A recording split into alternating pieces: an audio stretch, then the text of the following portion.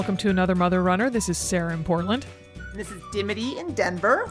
So What's going on, Sassy? I mean, no, you're not Sassy. That's my sister, Sassy. Your sister Sassy, who had a baby this weekend. She just had a baby. That's why she's on my mind. Friday night, I'm an aunt again. Jenna Louise. So nice. Just a peanut. Just a little peanut. She's so cute. I know she is a peanut compared to your kids. You said in the text that she's 7 pounds, 7 ounces. And 7. Yeah. My kids were, you could round up to 10, 9, 13, 9, 14. And Sarah was like, she's really big for Colorado, because the babies come out a little higher or a little smaller at the high altitude. And I'm like, yeah, well, go up another 2,000 feet and then push out 10 pounds in Santa Fe. Okay. All right. I just want to point that out. Oh my gosh, but maybe you still have to bake your cakes a little differently at altitude, but your babies still are unaffected by big babies. God, can you imagine if I had that baby at sea level? Either one of them, they would have been like 12 pounds, like jellyfish coming out. Oh my God. And we would have had to base them when they came out. They'd be positively turkeys. Oh my goodness. So while you were bathing in the glory of being a new aunt, I just had the most silly, fun thing that happened on the weekend that ended up really adding a lot of happiness and joy to the whole weekend, which is that we have a mother runner here in Portland, Jessica, who's doing a little bit of administrative work for us. And she lives about 14 blocks from me, maybe, roughly. And so Molly and I had finished up our run on Saturday morning. And I get back and hopped in the shower. And when I get out, there's a text from Jessica, the woman who's working for us. And it was a photo that you look closely and there was change all over the road. And she's like, pennies from heaven? ? And she said, it's at 24th and Thompson, which is a block from my house. She's like, I didn't want to pick them up. You should send your kids over to get it. And I'm like, send my kids. I'm bringing one of my kids and I'm going myself. And so, wow. So she had sent the text at 9:01. By this point, it's 9:16. I'm thinking, 15 minutes have gone by. I'm sure someone's gotten it. And so I'm like, Daphne, get your shoes on now. And we speed walk over there. And you won't believe this, given my propensity for finding chains on runs. But even so, knowing that it was at one of the four corners at this intersection, I still was like, where is it? What is Jessica talking about? And then I took a closer look and, those little round copper-colored things are not, fallen leaves, but they are change. Dimity, ground was covered with change. Covered. Wow. What do you think it was from? Well, that's Molly and I, when I was telling her, she's like, what's the backstory? And so I envisioned someone getting kind of ticked off at somebody else and throwing their change out the window of a car because...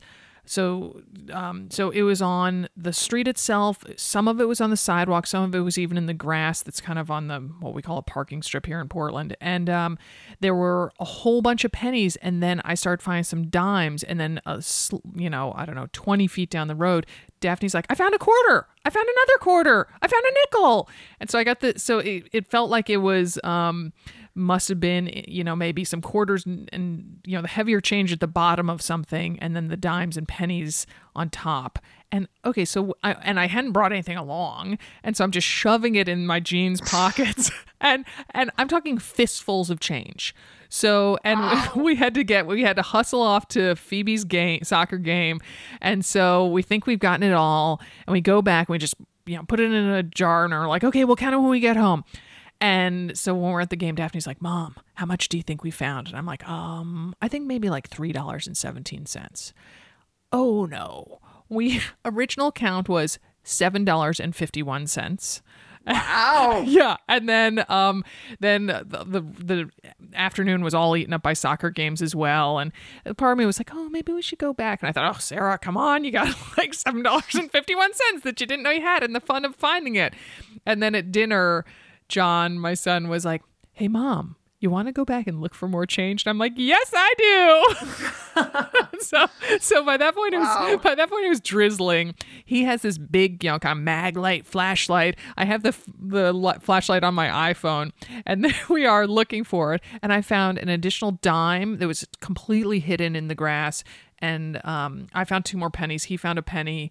And then the next afternoon, the twins had their best friend Lucy over, and they were like, "Oh, we're bored. What should we do?" And I'm like, "Oh, go for a little walk. Go look at Halloween decorations." Oh, of course, they make a beeline back to where the change was, and each of the twins found a penny.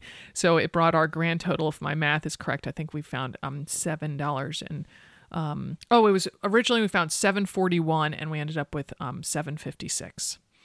Wow. So yes. So Wow. and unlike my usual, hoarding tendencies of found change, particularly since I hadn't found this originally, and thanks to Jessica for directing me to it, Daphne and I are contemplating what we're going to buy with it, and I want it to be something that will last, not just a whole bunch of Skittles or something like that.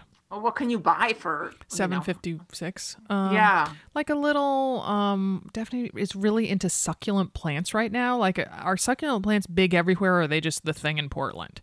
At Whole Foods, they'll have like whole succulent plant displays. Sure. Yeah. Yeah. They're big. I mean, I wouldn't call them big, but they're around here. Yeah. Yeah. So I'm thinking maybe, because sometimes they come in pretty little pots or something. So maybe we get a pretty little pot to put her succulent plant in, or maybe, I don't know, a nice little hand cream or something, or I don't know. Good. Oh, I'm glad you're gonna do something with it together. That's good. Yeah, because it falls into this it's not ill-gotten booty exactly, but it's not change that I exactly found. But the crazy thing is, so I mentioned that it was at 24th and Thompson, and I realized that means nothing except to our Portland listeners. But Molly and I were running on Thompson, and 24th is kind of a busy street, and we're running, and I was going to suggest, let's go to 24th. And I'm like, no, it's too busy. We'll turn here on 25th. So we were a block away. And so that's Molly and I. The thing that torments Molly and I is how much change we must pass when we run that we don't see. And that my dream app is that there you get back from a run and it tells you what change you didn't pick up. I realize that we don't have that technology yet. But it's probably a couple years down the road. Yeah. But why don't you work on that on your free time? Right. So anyway, it was so silly, but it just added such moments of brightness to our. And I mean, it's a fun group project, right? Let's go clean it up. Let's count it. Let's go back and look again. What are we going to buy with it? I mean, that's definitely fun. That's awesome. Right. Yeah. So, I think you should, maybe buy a piece of gum or something for Jessica too, to thank her. Yeah. For the tip, Right. She or give her a leaf off a succulent or something. I don't know. Let her borrow the succulent for a little while. Exactly. Yeah. Well, there probably isn't any change on the trails that most people run, but we are going to focus on trail running today, aren't we, Sarah? Yes, we are. And we have a special guest to talk about it. We are thinking of this kind of as Trail Running 101 episode, and our guest is Lisa Jung, who lives in Boulder, and she's the mother of 2 school-age sons. Lisa and you and I go way back. We were all freelance writers back in the day, and Lisa still does. Lisa's a journalist who's written for a variety of publications, including Outside and Shape magazines. She's a contributing editor of Runner's World, and the reason she's specifically perfect for this podcast is she is the author of the recently released book called Trailhead, The Dirt on All Things Trail Running. And Lisa herself is a trail runner, a triathlete, an adventure racer, and just all-around great gal. So, but before we bring on Lisa, we're going to take a quick break to hear from a partner, and then we'll talk with Lisa. Welcome, Lisa Jung. Thanks for joining us. Thank you. Thanks for having me. So tell us about your trail running history. Oh, wow. How far back should I go? I started running toward the end of high school on to a get trail right in 19. Sorry. I had to find my way back to humanity. When I started running, I lived in San Diego and decided to start running on the beach. It made sense to me to run somewhere pretty and inspiring. So I ran on the sand, ideally at low tide, to sort of get in shape for volleyball tryouts in college. So I started running, when I started really running for distance, it was on a soft surface, which I consider a trail. Being on the beach is trail-like to me. So I started there, kept running after quitting volleyball in Santa Barbara on the sand and on the bluff trails all around there. And then everywhere I've lived since have run on trails, which led me to competitions like trail running races and adventure racing and all sorts of wild and crazy things, all mostly off-road. It's kind of what I like to do, is be in the woods and on a natural surface. Nothing against road running, but for me, it's always been about being somewhere pretty and inspiring, and the softer surface just feels better on my body. Nice. Have you always lived in places that are close to trails? I'd say yes, if you count San Francisco being close to trails. That's the most urban environment I lived in. But I found great trails like in the Presidio, which is within the city without having to leave the city. I would run there and in Golden Gate Park. And then, of course, across the bridge in Marin. But every place else I've lived, I've had great access, like in Santa Barbara and Marin County. And then I lived in Tahoe, which I had epic trails right out the door. And now I'm in Boulder, which has plenty of trails. But I think even in urban environments, there are trails to be had, whether that's in a city park or even in town in Boulder. I seek out little dirt paths, whether that's an alley behind people's houses or crushed gravel path that gets me to longer trails. I have to say, having lived in San Francisco off and on for 8 years, I think it's so funny that you're like, well, even in San Francisco, which to me, it has like such amazing trails right in the city. I mean, I love running in the Presidio and Golden Gate Park. I know, I do too. Yeah. I miss that. Yeah. Yeah. And I guess, sorry, go ahead. Oh, no, I was going to say, I think Marin County, I mean, the headlands are just, to me, the most beautiful place in the world, pretty much. That's where my ashes are going to be scattered when I depart this world. Yes. Plan ahead. The Marin, all those trails over there are just outstanding. And I go back once a year to run the Dipsea race, which is my favorite. But whenever I am in the area, I try my hardest to get over the bridge and run on either Headlands trails or deeper into Marin. Yeah. Some outstanding trail running out there. Yeah. You talked a little bit about how you prefer to run on natural ground. I mean, can you tell us why you prefer trail running over road running? I mean, what are the main differences in your mind? Well, the body benefits or differences between road running and trail running, the softer surface of a trail, whether that's super soft like a beach or just a little bit soft like a hard packed dirt, to me, and science backs this up, it's not just to me, but it's easier on your joints. The impact of a trail takes a little bit of the jarring out of your body as opposed to running on pavement. That's one thing. And then the varying terrain of a trail also makes you stronger, and it's kind of a more athletic movement, like hopping around things and being a little more dynamic. And to me, that's just fun. I don't ever think about miles or time or anything. I'm just kind of exploring. And also just the exploration feeling you have, the little bit of adventure every time.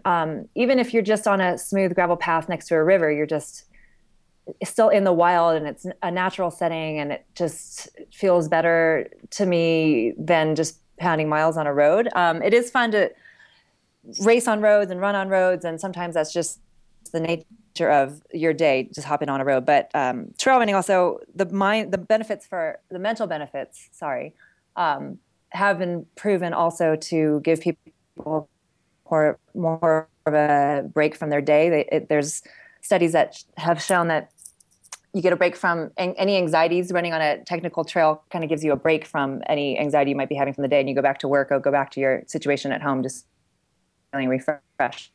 Yeah, just being in a natural environment does that more than being in an urban environment. Sorry, go ahead. I love that cute graphic in your book, your brain before a trail run and your brain after a trail run. Oh, thank you.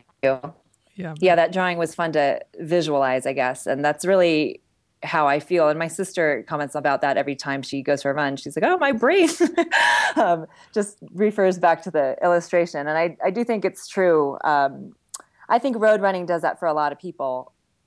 Just the endorphins and just sweating and the breathing and the time to yourself and all that. But I think trail running just adds a little bit more because you're in nature and you're getting maybe a little bit more fresh air than you would on a road. And you're also not worrying about traffic or stoplights or anything like that. You're just out running over whatever sort of terrain. And maybe you're seeing a few more birds or something else in the wild that is just a little treat during the day. Mm-hmm. Well, yeah, I think I totally agree with you. I mean, I remember the first time I ran on a trail in Colorado, I was on a trip and I felt like I was in a video game, and it was just so engaging. I just loved it. I mean, it's like, you're going left, right, you're dodging rocks. And I mean, that sounds a little bit more dramatic than it really is, but there's something about a trail run that forces you to be present. Like That's when you're on right. the road, your mind can wander and you can worry more, and but certainly there are stretches of trails that are nice and smooth and are more conducive to daydreaming, but there's something about just being on a trail and just being like, okay, all I'm going to do is pay attention to where my feet are going, Right. and maybe hopefully looking around. Although that's so much harder than everyone's like, What, the oh, looking around? look around, and you're like, I Yeah. can't. Sure. Yes. But you can stop You and have take to a breath. stop and take a picture. Yeah. Yeah.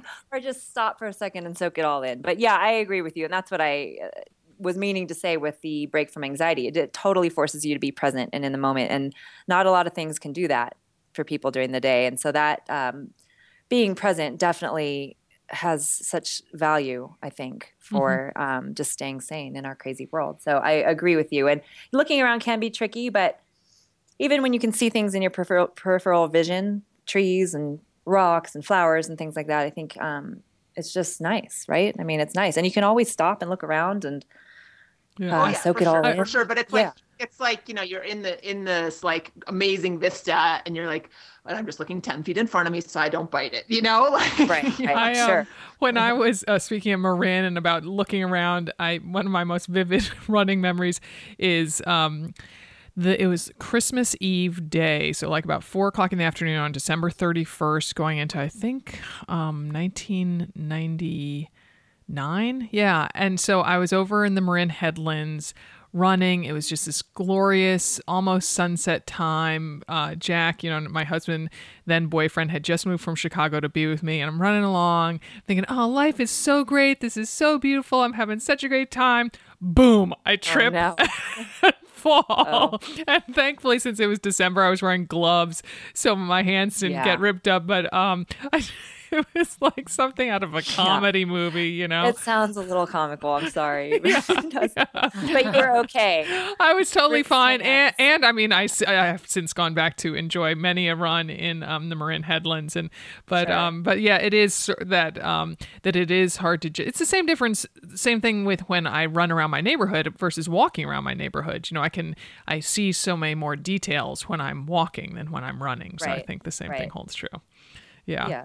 Yes. I'm sorry you fell. Yeah. No. I'm okay. It's okay. So So do you still run on roads at all, Lisa?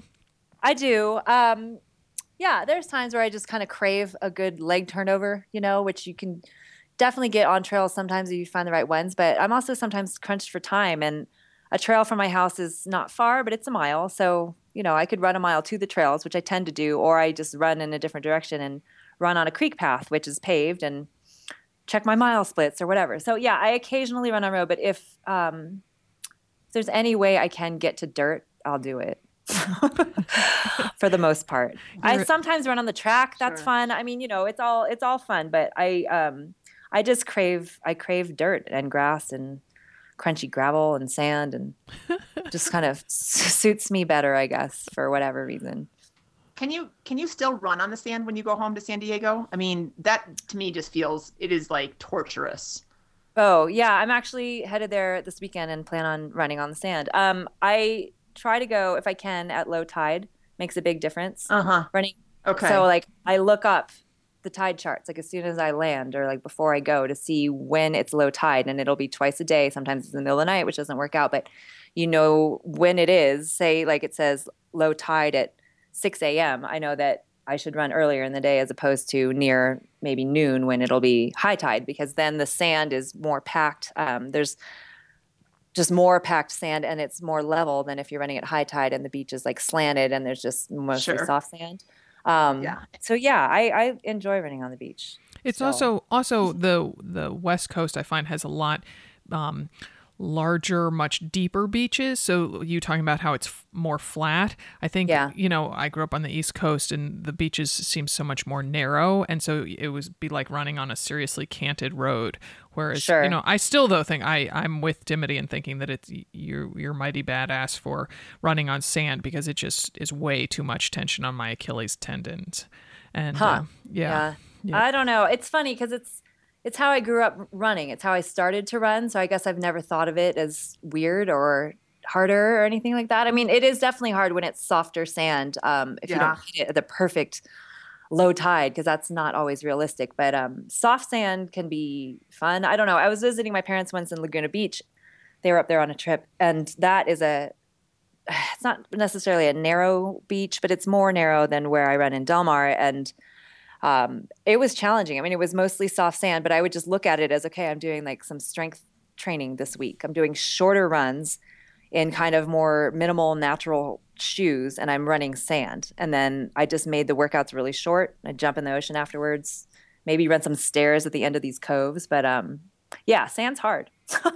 Nice. Okay, so let's sell trail running to somebody who is not like is interested, but is maybe a little bit intimidated by it. Like how, if you wanted to get someone started, what would you tell them? Okay, well, a big mission of mine and a big point I tried to make in my book is that trail running does not equal ultra running. They are not one and the same. And running up a 14,000-foot mountain is not trail running. You can run 2-3 miles, whatever, on a smooth dirt or gravel path in nature and call yourself a trail runner. I think I just want to make it not intimidating to people.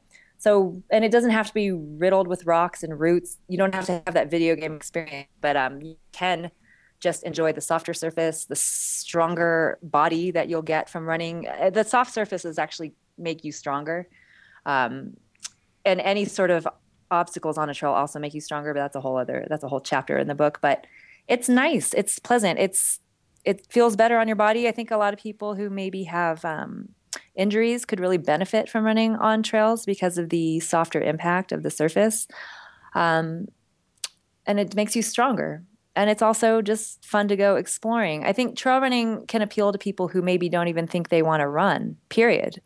Like maybe people from other sports, maybe they're hikers or rock climbers or mountain bikers. I think those people are more apt to try trail running than they are road running. Sure. And you can also just go slower.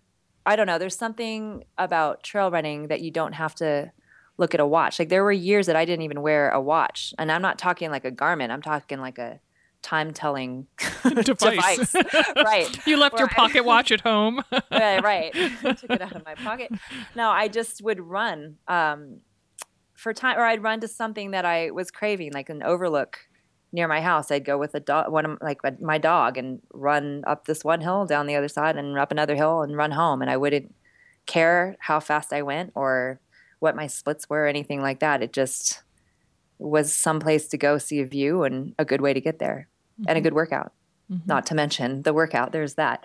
But I think it just has so much appeal, and I just don't want people to be intimidated by it. I mean, ultra running is growing. It's huge. As far as niche sports go, it's just been growing. But it's huge. I don't know about huge as far as subsets of other niche sports. But I just think people can enjoy trails without thinking they have to become an ultra runner. Sure. Nice. Well, it's kind of like even equating a runner with a marathon, right? Right. Like, oh, you run? I'm like, yeah, but not marathons, you know? Right. So yeah. Definitely.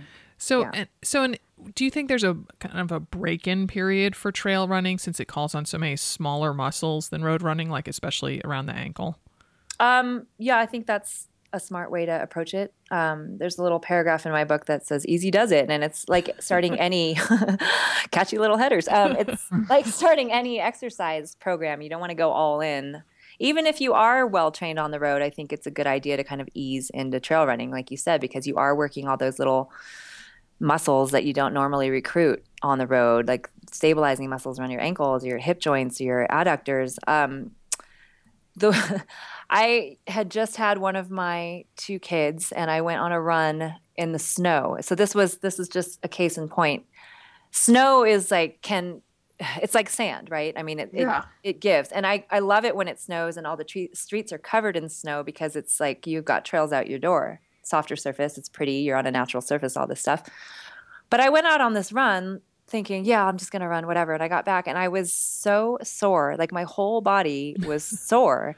And it just made me realize how, I don't know, those forgiving surfaces just take a toll. And I was getting stronger, but everything was just achy. So I guess, yes, I should have gone on a shorter run that day because the snow was so deep. And people getting into trail running should kind of ease into it for that same reason. But the good news is that once you ease into it and the more you do it, the stronger you get throughout your body, I think, in just multi-dimensional planes, more so than road running. Well, and so let's talk a little bit about, I mean, if people do wear a GPS, and because your splits are going to slow down more. For sure. Yes. Pretty sure. Like at least like 1 to 2 minutes a mile. Is that what you kind of think? Or? I don't think there's a straight formula because every trail is different. I mean, if you run on a smooth dirt path that's flat, it might be a little bit slower. If you run on an undulating path, it just depends on where you run. I just think throw it out the door, leave it at home. I mean, if you want to know how far you went or any of that feedback, if you like that, if it's motivating for you, I think that's fine. But I just don't think comparing road running splits to trail running splits does anyone any good. I think it just creates anxiety. Yeah, no, I agree. It's just apples to oranges, it's like totally different. Like you could run, like there's this 3.2 mile trail here in Boulder, Mount Sanitas, right? And like running up it, it's 1,500 feet of climbing. So if you're measuring your splits, you're gonna like lose your mind. But it's just you get such a butt kicking workout out of it that it doesn't even matter. So yeah, I think that's a big transition for people who are addicted to their Garmin's or just really like them for road running. I think just try to not let your splits ruin your run. Sure. Well, and mostly I was thinking about, well, two things to back that point up. I just ran this weekend with a woman, a very talented runner who like ran her first marathon in 3:30. And so she's got some speed in her. And then she went and did the Moab marathon or something like that. And she's like, and it took me like 6 hours. And I was like, that's probably a really good time for that. Yeah, course, Yeah. So I was like, that's not the same. But I think going, to the point of breaking it in, I've, done a couple articles on trail running. And so like, say you want to go, you have 4 miles queued up on your training plan, right? And that normally takes you 40 minutes. So on the trail, you go for 40 minutes, right? You don't go for 4 miles. Absolutely. That's kind of what I wanted to that's like a nice equation, like to go by time on the trails instead of by your mileage. Yeah. For sure. Yeah. Because 40 minutes, I mean, that could be 2 miles. I mean, it just depends, and that's not to say you're not getting as good a workout or you're not logging whatever you need to log. But I think going by time on the trails is a lot better just because the variety of trails and surfaces and undulating. I mean, it's just every trail is different. Every run is different. And the trail itself could be different on any given day if it's soft or hard or rocky or whatever, Sure. So yes, time over distance for sure.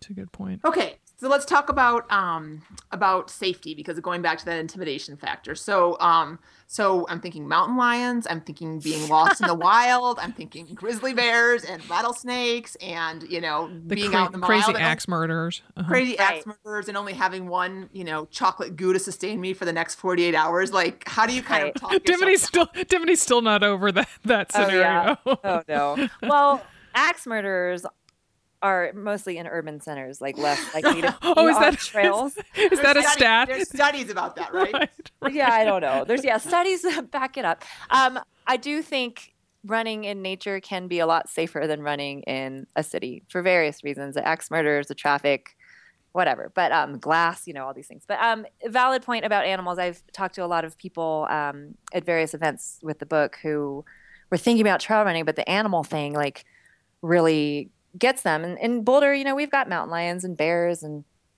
snakes and all sorts of things. But like, I don't know. I kind of look at those encounters and I've been lucky. I haven't had anything too sketchy, but it's kind of a treat to see a bear from far away, right? And like, I've never seen a mountain lion. They don't want to be bothered. They don't want to bother you. They just, if they hear you, they're going to bolt. They're not going to jump on you for fun, And like, I also think just knowing what to do if you do encounter certain animals, is empowering. And I think people should know it's hard to keep straight what animals to run from and what animals to like stand tall and look. Make yourself big, right? Yeah. I mean, and you can't, it's tough to remember that in the moment. But there's this little chart in my book because I wanted to make it as easy as possible that lists the animals you're supposed to run from and then the animals that you are supposed to stand tall. But it's also, it's hard to memorize those things. So I think there's someone on a podcast right now. One of our listeners is on a trail and she sees a mountain lion at this very moment. Is she running or is she standing still? No, don't run.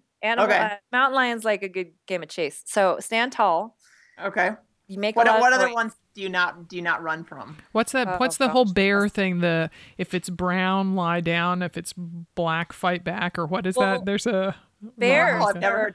Yeah. I just made it up. No. Very complicated. Oh, no, I'm joking. Making up little rhyming schemes. Bears are tricky because it's all based on situation. So there's not a clear cut rule. It's if the bear doesn't see you and you see the bear, you back away slowly, go a different direction, whatever. If the bear sees you but doesn't show any interest, you kind of do the same thing. If the bear looks interested in you, you back away, but you kind of you're supposed to walk in making 90-degree turns if it seems like it's following you. I don't know. I've got this huge section on bears because it's totally based on situation. But the question, Dimity, you're asking about mountain lions. Yeah. So it's stand tall. Oh, and then you said, what other animals do you not run away from? So do not run away from a mad dog, a coyote, a wolf, a bobcat, a mountain lion, a wild pig, or a bear who has seen you. Those animals, you're supposed to stand tall, put your arms in the air, and back away slowly. And wave like you don't care? No. Yeah, right. That's exactly right. That would probably work. You don't want to turn your back on those animals and run because it's instinctual. I mean, they're predators. And to a mountain lion who maybe you came across whatever it was doing, I came across once, was with my dog, and she started acting weird. And then a couple seconds later, we came across this freshly gnawed off deer leg. Oh. So that we turned around really quickly. But if there was probably a mountain lion watching me from somewhere, but we just turned around and went a different direction. But had I come face to face with the mountain lion, I would have not turned my back. Hopefully I would have known that at the time, but I would have backed away slowly until I was out of sight and then run. But the predator animals, unfortunately, they like a good game of chase. So if you turn your back and run, it's like a cat with a feather toy under a couch. It's gonna, it's like a cat with a feather toy. Right. Just think of it as that. So you're the feather toy. No, I just not to intimidate people further, but I just think educating yourself on what to do in different animal encounters can make you feel more safe. And then the animal encounters are good for everyone. You get to see an animal and come home and tell people. I mean, some runs I get to see family of foxes or a bunch of deer, it's nice. It's stuff you don't see when you're running through the city necessarily. I mean, I remember distinctly every time I've seen a bobcat on a run, and it's just so exciting and thrilling and right. It feels incredibly special. And also, I mean, I live right in the heart of Portland and I see a coyote maybe every 6 months out on the streets. So cruising around. And then the dog barks as if on cue. He's a wild one. I got to back away from him. Don't turn your back on that part. But isn't also in your book, isn't there some comment that, what was it about, that there were people were hurt more by certain things than by a coyote attack? And now I'm forgetting what it was. And those certain things are errant golf balls and flying champagne corks. So according to the Humane Society of the United States, more people are killed by errant golf balls or flying champagne corks than are bitten by coyotes. Yeah. So there. So when you're on a trail run, watch out for golf balls and flying champagne corks. I mean, obviously you don't want anything to go wrong on any run, but I feel like, the chances of getting hit by a car or having an encounter, in the city, having something in an urban environment or suburban environment versus, seeing a bear on a trail, I don't know, it just feels a lot smaller to me. A lot smaller. I agree with that. And people can also take precautions. I mean, when I got to be on a press trip in remote British Columbia and went for a trail run, I carried a big bell with me, and I know there's bear spray and we get questions like that on our Facebook page about what to do with that. So there are, and it's not like you can keep a carry a bell to keep cars away from you when you're running on a road, Right. or I know. car spray. Car spray. Exactly. That's called like one of those big air horns. Get out of my way. And they might not even hear you because they're rocking out. But the one thing about bear spray, you have to know how to use it, because I guess when I was looking into this about bears, my bear expert was saying that a lot of people carry bear spray and don't know how to use it because they all come with different directions. So anyways, read the directions. Good to know. Good to Yeah. know. Well, and also I would think it would depend partly on which way the wind was blowing, because otherwise, it's going into your eye instead of their eyes. Sure. And, Yeah. You don't It's a want lot to think about. Yeah. To see a bear. Yeah. Right. You like put your, lick your finger, put it up to the wind. Okay, now I'm going to turn to the left and Right. and walk backwards at 90-degree angles. And Well, I mean, okay, so here's another thing about safety. I tell people, and I also just live by this, I don't ever wear headphones on a trail. You want to be present. You want to be aware of your surroundings, all senses on, so that if you're running on a trail and you hear something rustling in the leaves and you see that it's a bear, the bear doesn't see you because you had time to spot it, and you can back away slowly and do your own thing.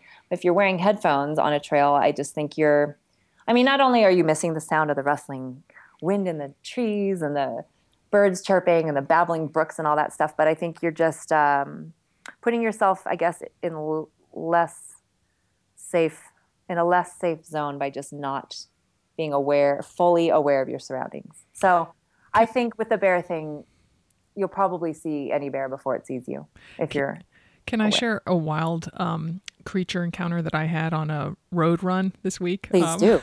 Yes. So Molly, my best running friend, and I were running along, and there's a lot of leaves on the road, and so we're running, and so I feel and Molly's talking, and I feel something kind of soft underneath my right foot as I'm lifting it up, and then I feel something hit the side of my left shoe, the inside of my left shoe, and then I hear scuttle, scuttle, scuttle, and I look over and it's a rat. I was gonna guess. Oh, geez. And so Molly is a veterinarian, and so I'm like, Molly, do you think it was a rat? Maybe it was just a mouse. And she's like, no, it's nighttime. It was early morning. It was still dark out. She's like, it was a rat. Mice are not up at this time of day. And I'm like, oh, she's a vet. She knows what she's talking about.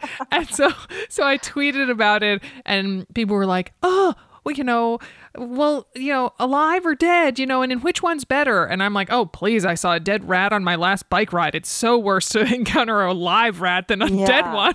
And to step on it. So how well did you scrub your left shoe? Right. I guess it didn't hit your leg. It was just your shoe. It was my shoe. Yeah. So my poor Sauconys. Yeah. And you didn't step on its tail to make it jump, and it oh, I know. Turn around, bite my ankle. Just what my ankle needs. Oh, God. Yeah. So wild animals are there at every turn. You never know where you'll encounter one. That's right. And you had a good story to tell from it. So right. It's cost you. It's the price you got to pay. Oh my goodness. So okay. So maybe not carrying bear spray, but what do you think are the 3 most critical things to bring along on a trail run? The 3 most critical things to bring along on a trail run. I think. It depends on how long you're running and where you're running. Mm-hmm. But I think I tell people on runs shorter than 40 minutes, you pretty much don't need to bring anything. I think it doesn't have to be super complicated. You don't have to throw on a big ultra running pack with a full water bladder and a whistle and I just don't think it's necessary. You're running. You're just running. You're going to be back soon, and you know where you're going. If you're going out for longer, or you're in the mountains, or the weather might change, I think bringing water or some sort of, if you drink electrolyte replacement, whatever, some sort of fluid. It's just like on a road run, you bring some sort of fluid in the most comfortable way possible, whether that's a handheld for you or a waist mounted pack or an over the shoulder pack. I think that is personal preference. And fuel, again, that's just like road running. I think trails tend to be cooler, whether you're running in the mountains or in and out of dense trees. So you might want to bring a layer, whether that's a long sleeve shirt to tie around your waist if you get hot, worn over your short sleeve shirt, or a really thin jacket. That's a nice thing to have. And gloves are nice to have also for, as you mentioned, tripping and falling and saving your hands. they kind of save you from that. And if it's cool, it's just nice to have a thin pair of gloves. I really like gloves on mountain running in particular. But I think trail running can be really simple. You don't need a ton of stuff. You don't. I mean, you can run if all you have are road running shoes, baggy cotton shorts, and like a college t-shirt. Go run on a trail. You'll be fine. Like, you're not gonna die. You're not gonna, suffer chafing. I mean, I think trail running gear or dressing appropriately and trail running shoes just makes your running experience that much more comfortable, which makes you stay out longer and want to do it again. So I think gear can be used to your advantage, but I don't think you need a whole ton of stuff to go enjoy the trails. Nice. It's a good message. Well, let's talk about where you're going, because that is important. And I mean, there are a lot of, when you're in a video game situation, it can be, hard sometimes. I mean, because then you're like, oh, I'll remember this rock and I'll know how to take a left when I come back. And then I'm coming back and I'm like, wait, was that the rock I was supposed to remember? I can't, do you have any tricks on, first of all, how you find the trails? And then secondly, like, do you give yourself little markers or anything like that to make sure that you're coming home the right way? Like leave breadcrumbs. Breadcrumbs, exactly. Yeah. Homemade breadcrumbs or store-bought ones? I don't know.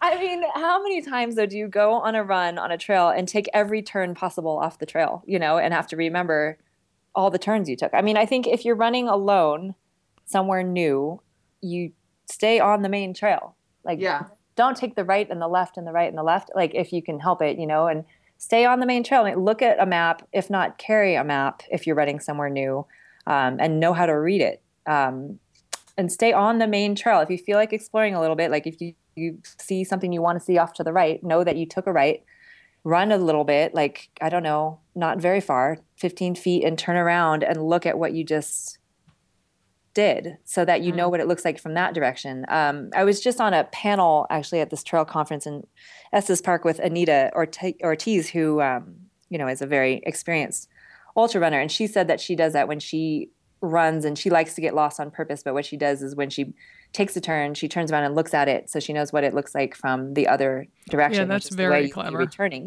because like a tree doesn't look the same from both sides, or a rock especially doesn't look the same from both sides. So if you're going to go exploring, that's a good tip, I think. And just knowing the lay of the land is obviously helpful, but sometimes you're running someplace new.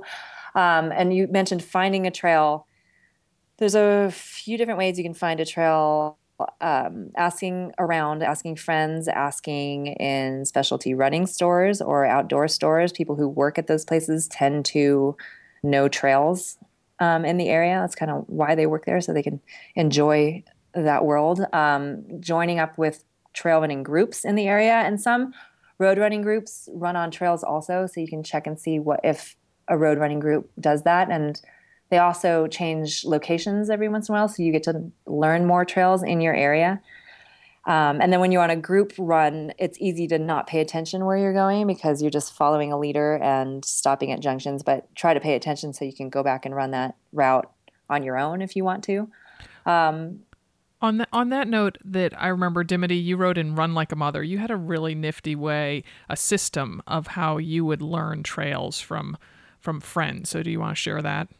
Yeah, I mean, it's basically like if I'm going to go on a trail for the first time, I'll go with a friend who knows it, right? Yes, right. And so I'll follow her, and then if the opportunity comes up, the next time we go together, I'll ask to lead and and try to do it on my own without her helping me. That's a really good tip.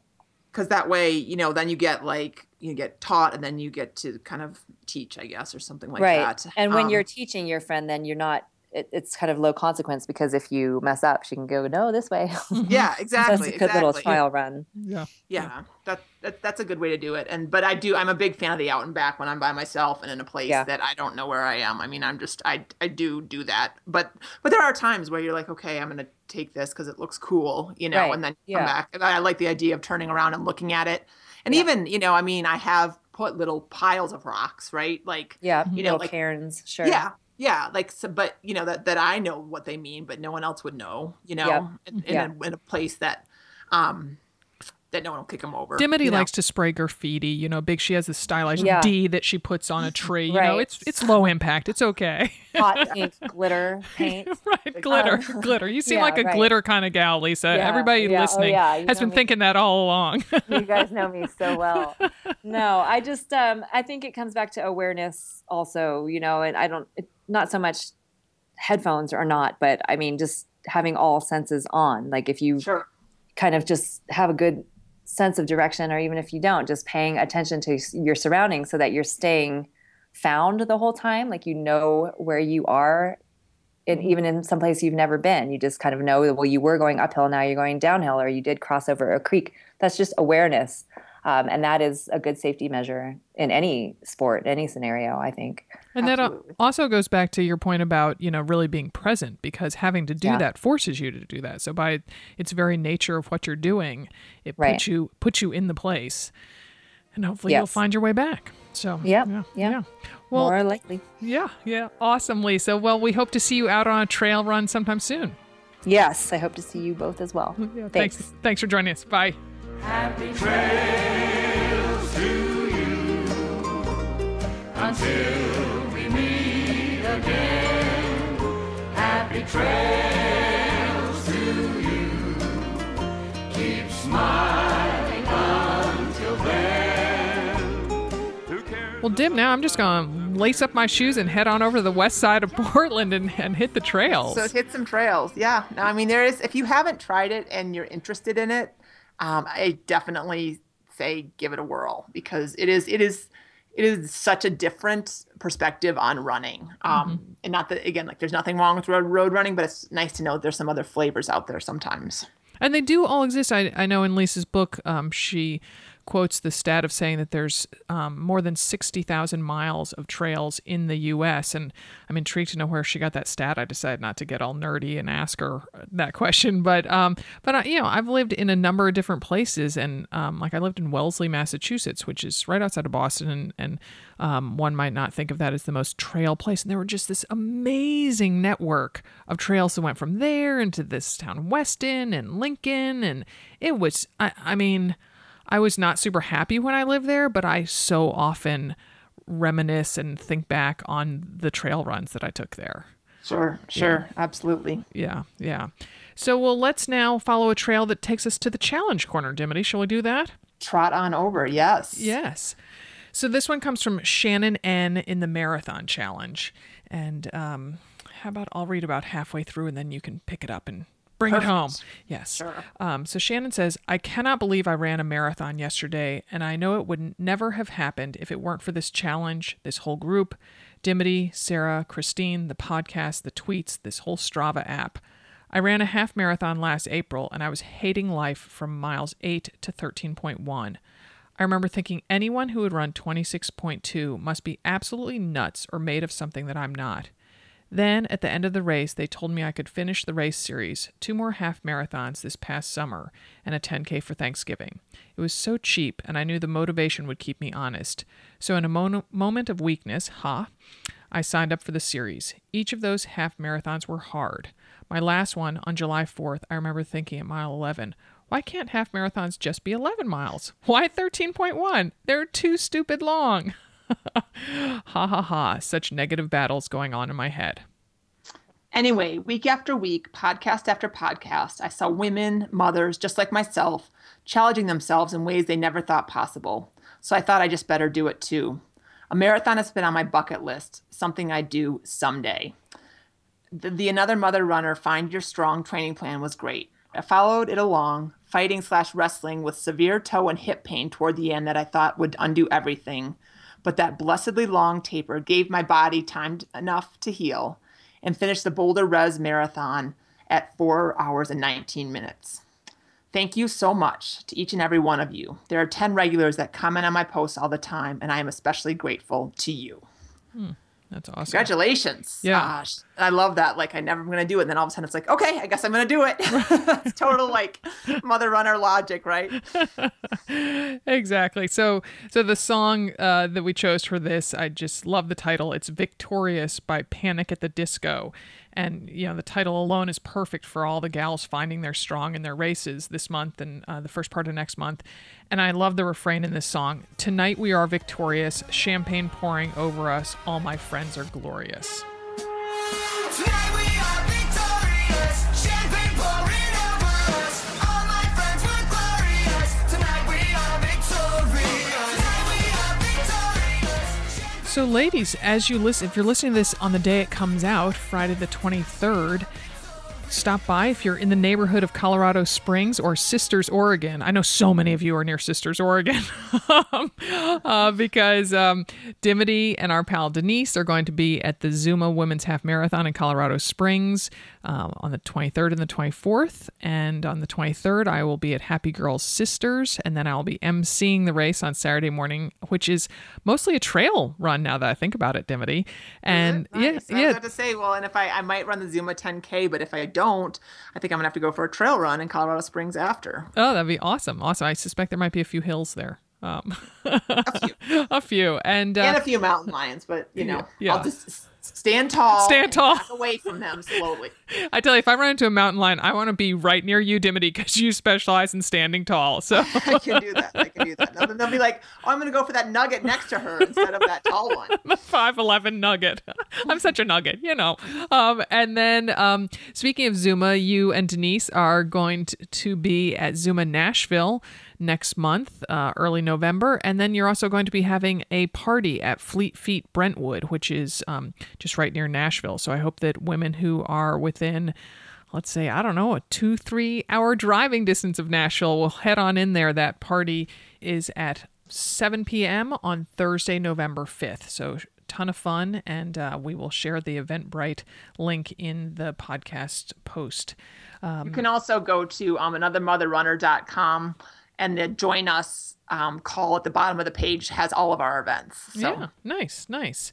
So whether you are on sand, road, grass, trail, crush rock, hay, birdseed, yes, diamond dust, Legos, you run around your house. Yeah.